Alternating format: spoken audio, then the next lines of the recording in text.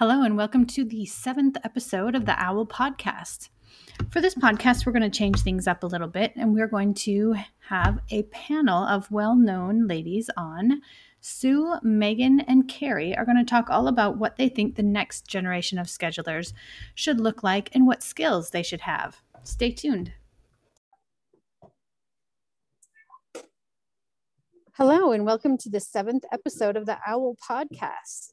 Today, we're going to mix it up a little bit, and we're going to have a panel instead of just one person.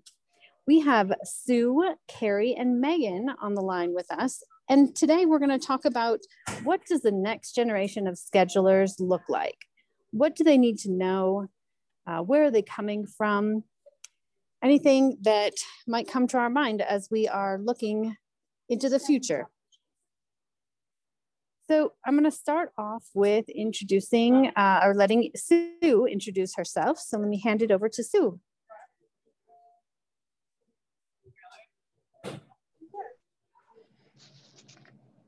Hi, Lindsay. Hey, Sue. Thanks for listeners. Joining. Thank you. Thank you. Appreciate this this opportunity. And again, you gave away my name, so I'll go ahead and continue that. My name is Sue Sophabmixay. I work for Satcom Direct as a sales engineer. So what I do pretty much on a daily basis is try to find a really great software solution for flight departments. As we know, all flight departments have all these different unique requirements, requests, things like that. So what I try to do is kind of bridge the gap between our engineering teams and also the flight departments. And so for me, that has really created a lot of interest in learning all of these different all of these different nuances from the flight departments, and allows me to bring better solutions to help our company, find solutions for our customers as well as prospective customers. So yeah, so I've actually been in aviation for about over 15 years. And I kind of didn't really know that there was this part of the aviation industry at all, BizAv. So I got into it a long time ago, and what keeps me in it is the people in this industry. They are very giving and very passionate, and that's what just really keeps me going here. So thank you. It's true, Sue. And Sue, you and I have known each other for, I think it's been almost 15 years. I know. We go pretty back. crazy. Yeah, it is. Like you said, you meet some long-term friends in this industry. So awesome. Thank you, Sue. Thank you. So let me hand it over to Carrie. Carrie works for Harley Davidson. And Carrie, tell us a little bit about yourself. Thanks, Lindsay. I am Carrie Wicht, and I am the business travel flight coordinator for Harley Davidson Motor Company. I'm going on 6 years now with Harley. We are a small department. We have a Challenger 300. There's a total of 6 of us on our team. Basically, I am the right-hand gal to the director, so I'm helping him out with all of his projects and keeping the team afloat. So I've been in aviation for over 20 years now. I started in high school. Right out of high school, I started doing line services at my local airport. Started working with the flight school and the charter department there. Left that and went to a 135 operator. And now I've been with Harley. So happy to be here and share some information. Awesome. Thank you for coming, Carrie. It sounds like your background has come from all sorts of different sections of aviation. You mentioned flight training and FBO and charter, and now flight department, Part 91, right? Yeah. Mm-hmm. Awesome. So our next panelist is Megan Knox, and she is with Liberty Global. So let me pass it over to Megan, and she can introduce herself. Thanks, Lindsay. As you mentioned, I'm Megan Knox. I'm a Part 91 scheduler with Liberty Global out of Centennial, Colorado. And my story is similar to Carrie. I started in aviation to begin with, but my story starts way back in high school. I told my parents I wanted to be a pilot, And my dad thought that was a little bit of a crazy dream since I hadn't had much exposure to aviation in my life. So he went ahead and sent me to summer camp and said, if you enjoy this summer camp, then we'll consider paying for, a degree in aviation for you. And I went to summer camp and fly a Mooney, and it was the best experience I've ever had in my whole life. And I came home and said, that's what I'm doing. I'm going to be a pilot. So I went and got a 4-year bachelor's degree in aviation. And unfortunately, at the time I was entering the aviation world, lots of pilots were being furloughed. It was a really tough time in the industry. And I went to a career fair and met my first boss, who offered me an interview as a scheduler, which I didn't have a lot of knowledge about at the time, but I took a chance on it and decided I would do it for a few years to see how it went. And that was almost 20 years ago. And I've been scheduling ever since. My role for about 3 years, and it has expanded beyond just scheduling now. Now I do tax, legal, accounting, reporting. It's kind of the whole gamut, if you will, of the operations, kind of behind the scenes in the flight department. That's awesome. I'm kind of curious. So you wanted to be a pilot. When you started down that journey, did you know that there was much going on like in the general aviation side, or was it really just commercial that you were thinking of? So when I first started down the path, I was really only aware of commercial operations. However, the flight school that I went to did actually have quite a bit of touch with the corporate side. And a lot of my colleagues and friends from my college days have become corporate pilots themselves or involved in corporate flight departments. So we still all stay in close contact, and that's kind of been a unique part of my journey. That's awesome. I'm glad to hear that. Very cool. All right. Well, now we've heard kind of where all of us came from. Now we're going to talk about where we think this industry is heading. And I think the first thing we're going to talk about is remote work, because of course with the pandemic, that has changed, I think, probably 100% of the flight departments and the way they do their work. And so I'm just kind of curious if each of us could maybe share how it's changed in our own departments. Carrie, maybe you could, I know you have a kind of a hybrid model, I believe. What have you guys, how have you adjusted your schedule? Sure. So once COVID hit the US, Harley did go to remote work. So I was work from home. We are slowly transitioning back to the hangar. I am going in once per week, just for some, to pick up mail, some supplies, invoicing, filing and stuff like that. But otherwise, I'm pretty much work from home. I'm the only scheduler for Harley, so I am pretty much on call 24/7. I don't really have a lot of scheduled off time, so I'm able to work wherever. I mean, I mentioned the other day that I, worked a trip when I was sitting in the dentist chair. So Wow. you have the tools and stuff. I mean, you just pick it up and do it. So, but Harley is thinking going forward that they're going to be more flexible with the work environment and allowing people to work from home or wherever they're most comfortable. That's good. That's awesome.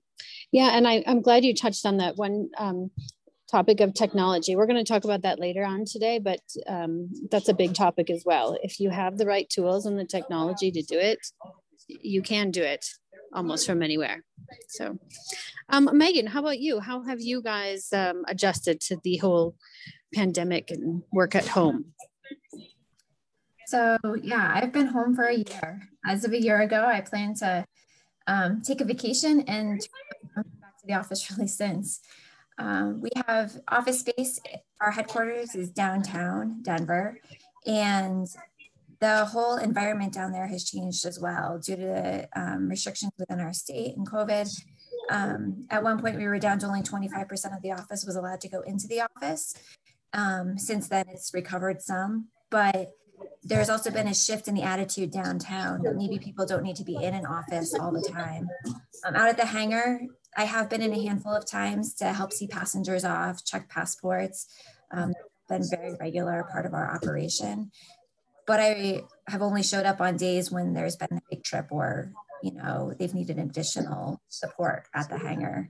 Other than that, I've been able to do everything I otherwise would do from home. So that's been really awesome. I've had the support from management to go ahead and just make that transition. Oh, wow. That's awesome. And Megan, do you usually work at the hangar, or would you have been at the office downtown? So my office is actually at the hangar. However, okay. I would go downtown for meetings as well. And all of that's pretty much moved virtual at this point. Okay. All right. Interesting. All right. Stu, how about you with SATCOM? How are you guys doing it?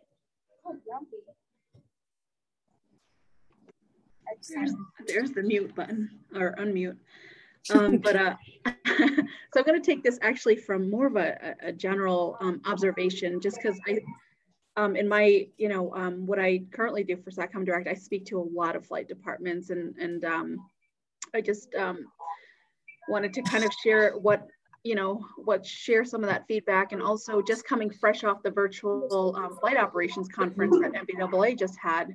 There was a lot of conversation in the chat panel in regards to remote work and how due to the pandemic, we had to shift to, working from home. And I think that has always been a challenge in flight departments over the years of, you need to be in the office, you need to be in the hangar to be able to, do your job per se, right? But what ended up happening with last year was, everybody had to shift to work from home, and missions were still completed, working remotely. And I think that now flight departments and organizations just in general are embracing the work from home and seeing that the flexibility is allowing the employees in a general scale to be, kind of happier employees, which always, equates to a happier work force and happier and a better bottom line, right? And so we start seeing a lot of this information, flow through actual data that is coming out of the news, like different, companies are shifting more to this remote work or the hybrid model because they're seeing such success with it. I think it's awesome. I don't know about you guys, but I remember trying to do some work at home, and the department I worked for just could not, they just really struggled with it. And I could not get it implemented full time. And I think there's a lot of people who were in that same boat. They just, perhaps there was somebody in the office that really wanted to have and see a butt in the seat.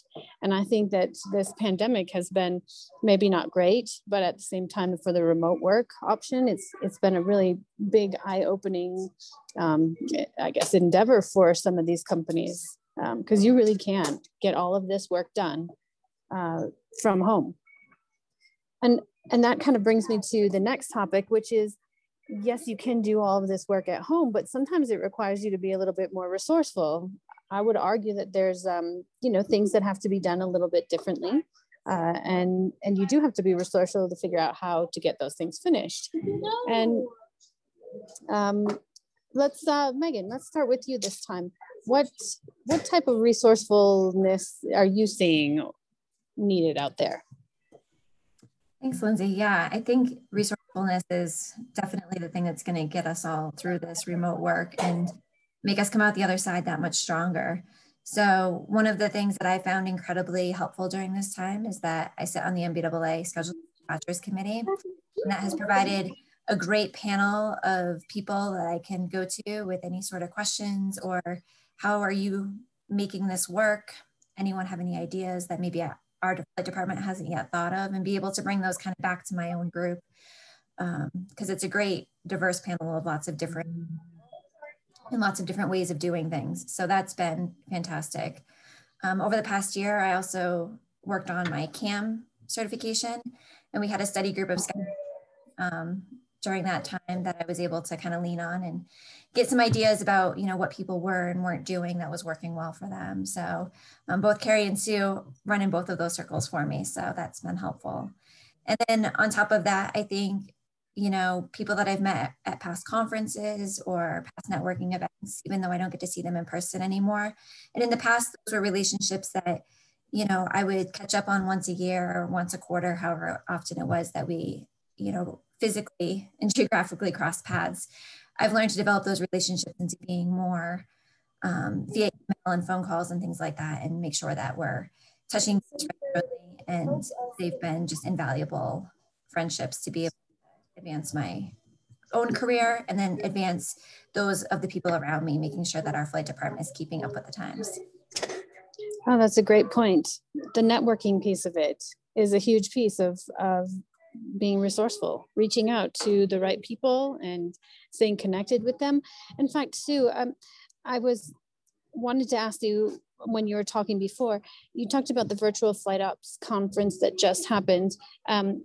I thought that the networking piece of it, like the people that were willing to put information and chat back and forth in the chat message was actually really good this time.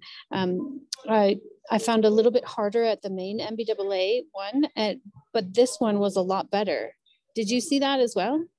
I did, and I've kind of been just chatting with Megan over the course of the end of the conference yesterday, and just how I thought it was probably one of the best conferences that I've been to. And generally for me being on the vendor side, I don't get a chance to really be able to, sit down and actually listen to the sessions and things like that. So, and also, working and also being on the schedulers and dispatchers committee and being a vendor, it's like triple the work. And so you don't get a chance to really, basically absorb all of that work that you put into, all of these different sessions that you've put together, right? Because I'm on the education subcommittee that puts, all those classes together for S&D. So I would say that, it was nice to be able to jump in and out of sessions. I mean, there were sessions that, sometimes, when you're putting 4 sessions together in one block, it's hard to figure out which one you want to go to, right? And usually if you're on site, it's you pick one and you pick one, and then hopefully you'll catch some notes somewhere else for another session. Whereas this was really nice to be able to jump into a session and then jump into another session, jump in and out, and really be able to expose yourself to more classes. I agree. And if I'm not mistaken, the recordings are available, right, for the next 30 days. So we get to go back and listen to them. I agree. I really like that, because I hated having to, pick which class I was going to go to. Right. Sometimes they make it, sometimes we try to make it very hard with that lineup. But you have access to review or, review those sessions through March 25th. So. Yeah, that's awesome. Yeah, it was a good change to the way it went. I think that Megan was talking about a really important thing as well, that I feel like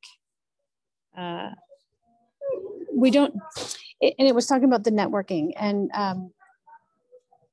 the groups that are out there.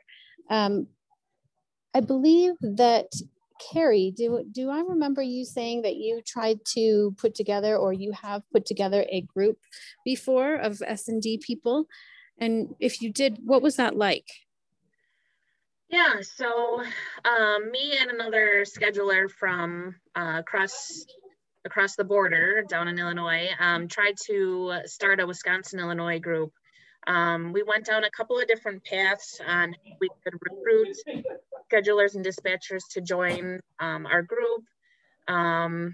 Didn't know if we needed to be like sponsored by MBAA or if this is something we could just run on our own. So we had to do some research on that end. But it, unfortunately, time just got away from us, and we kind of fell to the back burner. But most recently, there has been a group that has emerged for Wisconsin, Illinois. So I do sit on that roundtable as well, but it's so beneficial to have the industry contacts and to be able to reach out to people. Even, NBA airmail is such a great resource. If you have a question and you can't figure out the answer, or your team is puzzled, it's such an easy way just to pop on there and, send a quick email, and the responses you get are, fantastic. And sometimes you'll start a whole new conversation. So it's just important to network and look for those groups that are out there in your community. And, you know, even just going to the local airport and seeing what kind of groups are out there that you can maybe participate in.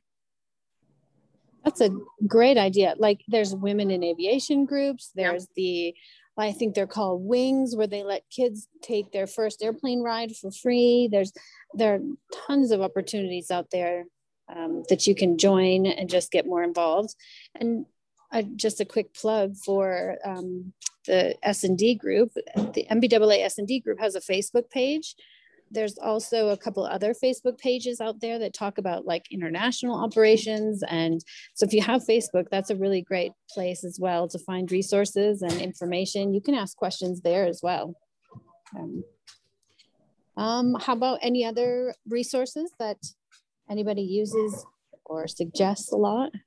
Yeah, so Lindsay, let me go ahead.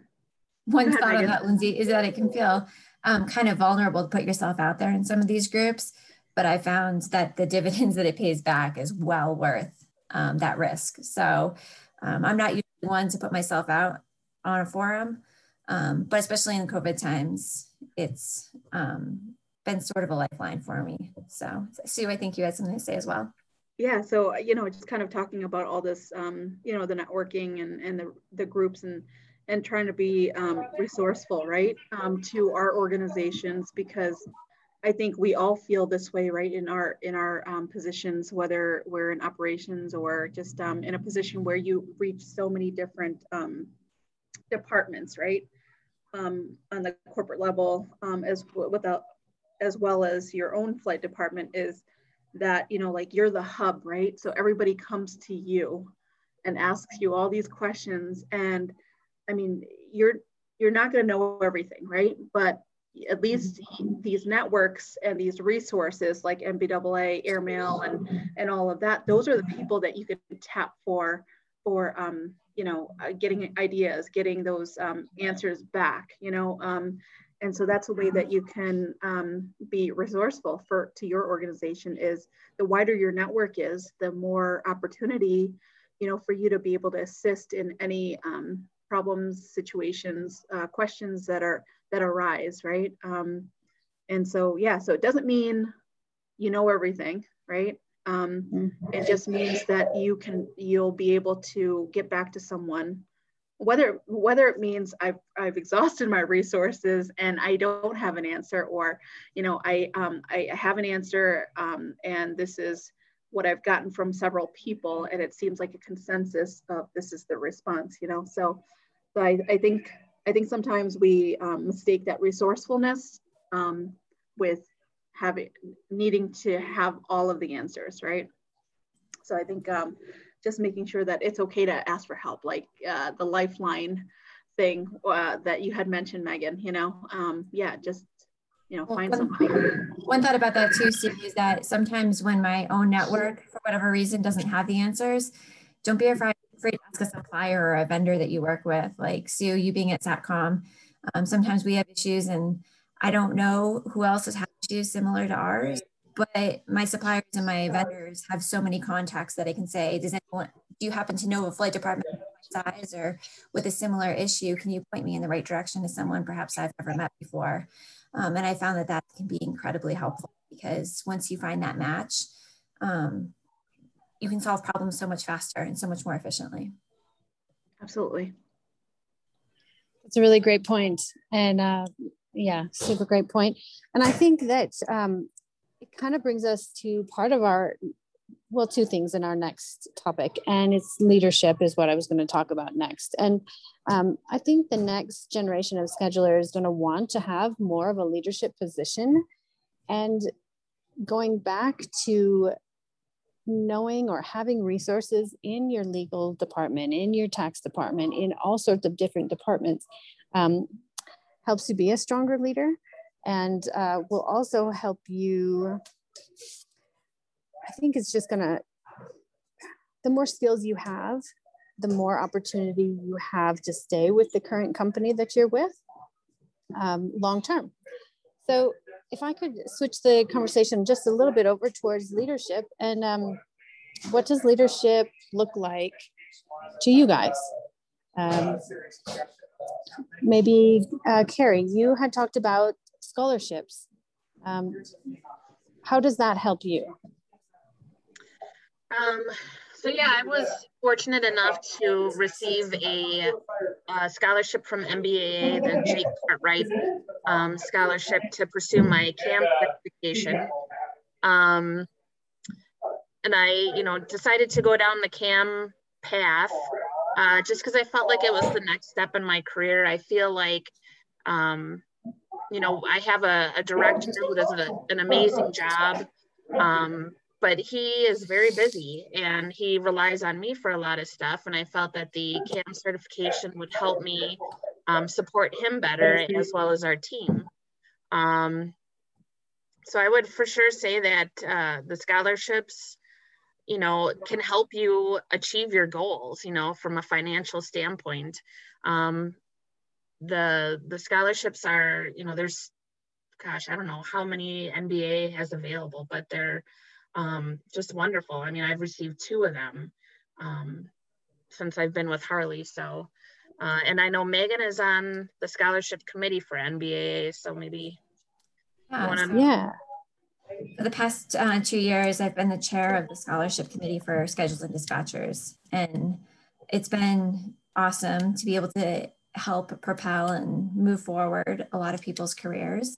We have training scholarships and monetary scholarships. And prior to joining the committee, I was a scholarship recipient myself from MBAA. And it allowed me to attend a conference at a time in my career when I didn't have much forward movement. So that really helped keep my network alive for me at a time when I was trying to figure out my next move. So as far as the training and the monetary scholarships, usually they open for our committee towards the mid to end of summer. And then they're usually open until just before base would happen in a normal calendar year. And I think this past year we had close to 15 recipients. And they vary all across the board, everything from getting a dispatch scholarship to preparing for the CAM exam to a monetary award of your choice. Perhaps there's something you've been really wanting to brush up on skill set wise, or to attend a conference. So that's been really fantastic. I highly encourage everyone.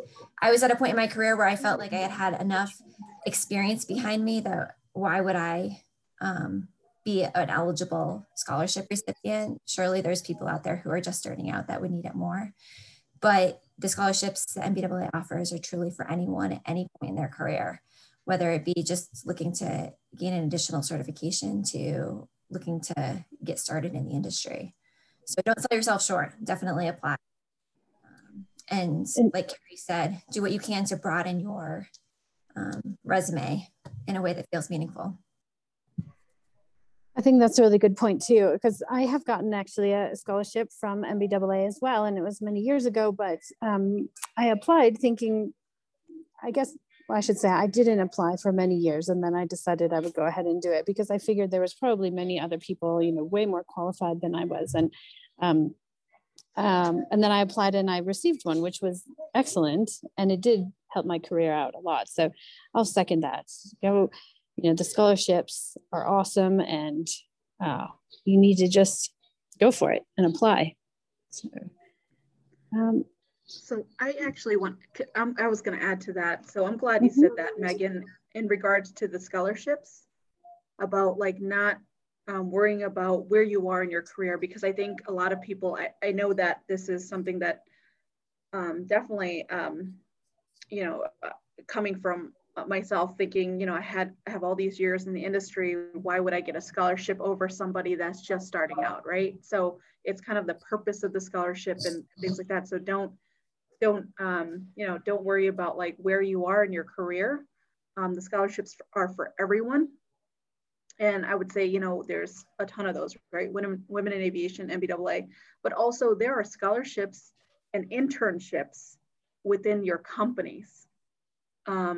And so there's opportunities that your own company, puts out there, and don't be afraid to go and seek those out or ask those questions, because I know some organizations, they give you an X amount of dollars per year for continuing education. Not a lot of people know about that, and not a lot of people take advantage of that.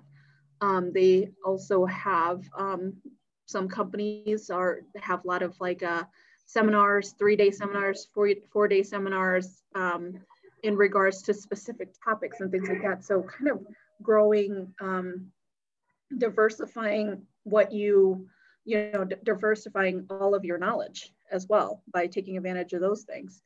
And so, yeah, so it's yeah, definitely look, seek it, seek those resources and to be able to find out what else you can go apply for, and just keep on expanding that knowledge. That's a great point, Sue, because I think that I've met some schedulers over the years that, are, comfortable where they're at and or unsure of the next opportunity. And don't be afraid to be vulnerable and put yourself out there and go for those scholarships or opportunities within your own company. They're there for a reason, and everybody deserves to take advantage of them. I've even heard of some companies who will give you the time. Like, let's say you're taking a longer certification, like your CAM. I don't know how it went for you, Megan.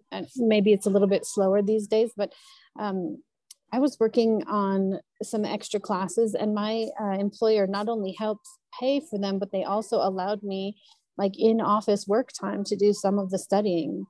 I've seen that out there in more than one company. So I think sometimes people are like, well, what, man, I've got all this work to do. And there's no way I could fit in another class or learning something new. But if you talk to your employer, they might just do it for you, time-wise too. Okay. I wanted to talk about,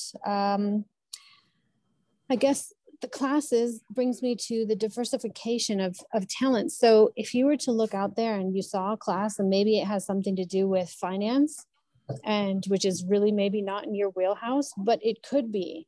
And I guess I'd like to talk about looking outside of maybe what you're doing now, like Sue was talking about, and learning something completely new that might have a benefit to your job. I guess almost in a side way. Finance, I think, is a huge thing that a lot of us don't come in to the aviation industry knowing, but it's really important. I mean, it really is part of our daily aviation lives. Does anybody? Hey, Lindsay, let me chime in on that one. So this is something, again, just kind of being, talking to a lot of flight departments. And this is one of the things, going back to the leadership aspect and being a leader of a department and things like that, like there's been a major shift over the years of, the flight departments have now become a real arm, right? Not that they weren't, but a real arm of, corporations. And so with that, you have to be a little bit, even though you have to be more budget minded, you have to have that financial savvy to be able to say, okay, how do we balance, we need to cut back certain things. So, having that financial aptitude and the all of that information, like you really need those different skill sets and go look for those different classes to be able to help you in that role, right? So I know Megan has taken on that role, and I'm going to pick on her, and she's taken on that role, and we've had some chats on the finance side, and she's doing incredible things for her flight department in regards to that piece of it. Thanks, Sue. I was going to say, yeah, Lindsay, you really, I think in the role of scheduler, it's so many more things these days than it was when I first started out in this role, as far as oftentimes we're the people that are in an admin type role, and someone's got to get the job done. And while the pilots are out on the road flying and the mechanics are turning wrenches, the easiest place to drop a new project is kind of on a scheduler. So I've gotten very involved in timeshare agreements and legal structure and importation of aircraft, accounting, purchase orders, all of that. I know Carrie supports her flight department doing a lot of similar tasks as well. And so having that business management understanding beyond just the flight operation has, I think, become a new standard hat that a lot of more schedulers are wearing these days than they used to. A lot of our accounting team downtown, our general counsel, will push things back on the flight department to help get our viewpoints, our perspective, and actually empower us to be a lot more involved than perhaps we would have been in, years past. So we really have a seat at the table downtown. Our VP gets involved in a lot more meetings, and we have a really visible presence within the company. Everyone knows we have corporate jets, and how we use them to benefit our stakeholders and shareholders and things like that is really important. And it's important that we have a good reputation throughout that process. And part of that is being sure that we have employees within the department that are able to really, speak knowledgeably about lots of more things than just the operation itself. Very good point, definitely. And so that kind of makes me think about, wonder when we're hiring the next generation of schedulers, or maybe we're just hiring somebody under us, what is that going to look like? Like, perhaps we can pull somebody that has an accounting background or an accounting degree. Perhaps we don't need it to be in the aviation management section. Perhaps it could be in technology. I mean, technology is a huge thing. If we can harness somebody's superior knowledge on technology to maybe make processes in our flight department better, I think that'd be a place we could look as well. Does anybody have any experience, or has anybody hired from someplace other than aviation? Lindsay, I'll speak on that. So I haven't hired anybody, but I'm also not in a position, in operations like Megan and Carrie. But I will say that in regards to an individual that I would be looking for to be able to step into a role for this industry is, I would like them to have, for them to be tech savvy, right? Because that is over time things that,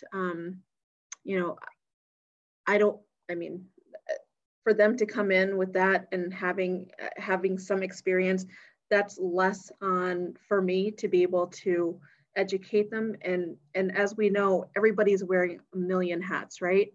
And so those are some of the things where, okay, what can I teach them, right? And what are the things that is going to be very difficult to teach them that, honestly, I don't have the time to do, right? Because I wear a million hats, and we all do in our positions. And especially with COVID last year, and even now, is, we've had reductions in workforce, right? So that means more hats of those individuals that are not with us. So, so I think, you kind of have just to weigh out, like, what is teachable easily and what's not, right? I mean, something on, if I'm going to hire somebody, I'd like them to have aviation and business aviation experience, because sometimes that's really hard to teach them all of that and then get them in front of a customer to have a conversation, so I just think it depends on the role, but it also depends on what is going to be something quick that you could, you can be patient and teach them, and what is going to, is going to take a long time because it's difficult.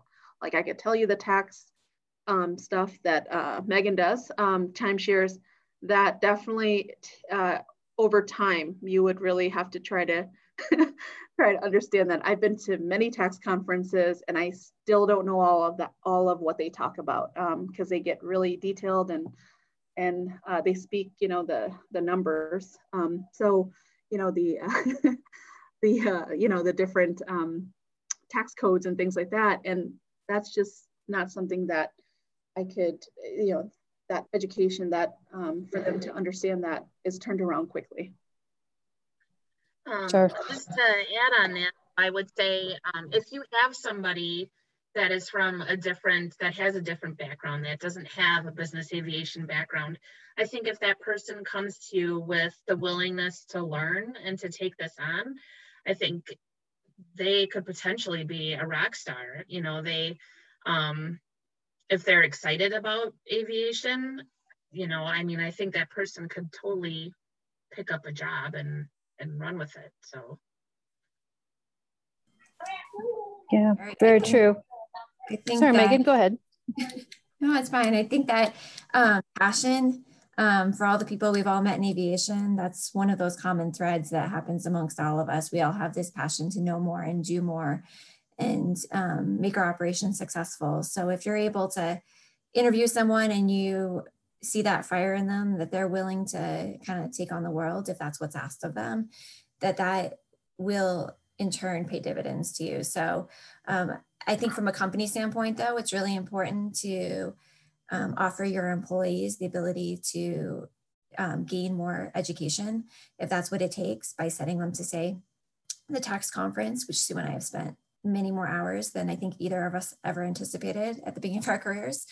But the first time I got sent, I'm not going to lie, part of me thought, really, a tax conference? Like, this is what my career has come to.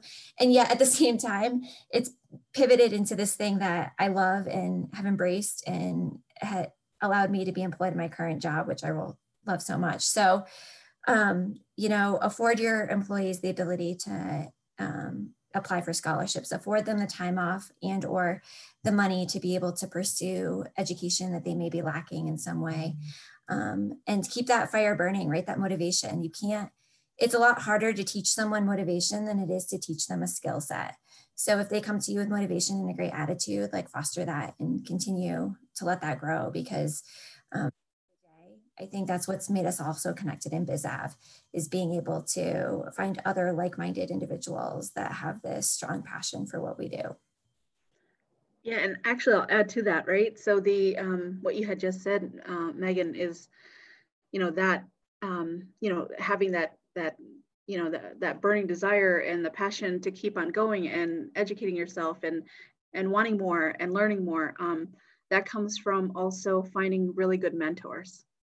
And I'll tell you what, like, I've been very fortunate in my BizAv career to have mentors from the beginning of when I started in the industry all the way through now.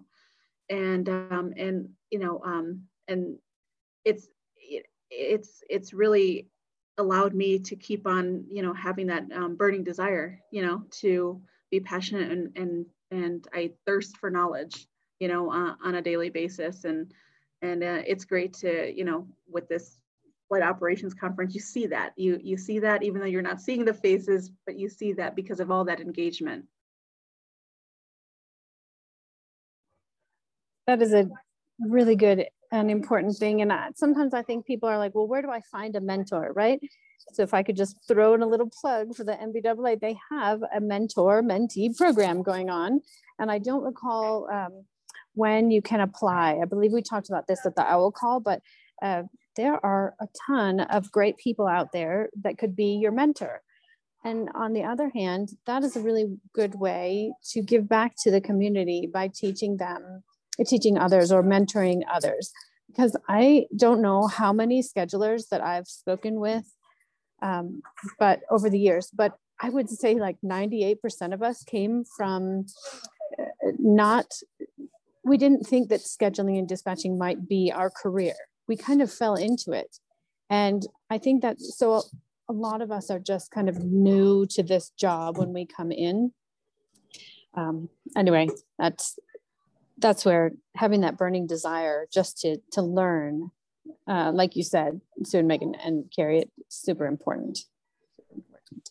Yeah, and I'll say that, I would say that the mentoring piece of it too is like, you don't even know that you're a mentor, right?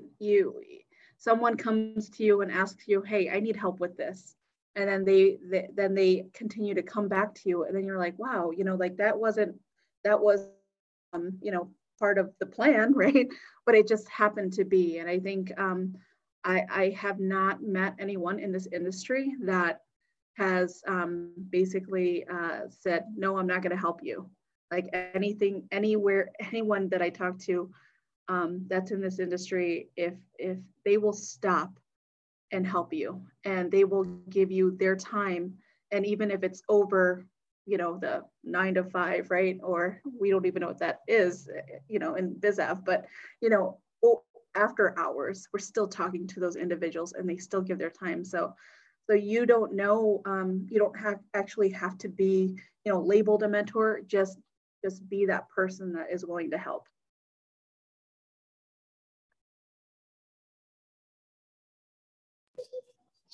Very true, which is exactly what you all are doing today, because really the goal of these podcasts is to try and reach more and more people, and I guess create more of a community in our industry of schedulers and dispatchers. So I appreciate your time very much. And yeah, I think this was a good discussion of what do you need going into our industry in the future? Where can you find the next scheduler? And so, yeah, thank you, all three of you, Carrie, Megan, Sue, for joining me and talking to me about this. And if anybody wants to talk to Sue, Carrie, or Megan, just reach out to me at lindsay@ldaviation.net, and I will get you in contact with them. Again, thank you very much for joining. Thanks, Lindsay. And we hope to talk to you guys again soon. Thank you. Thank you.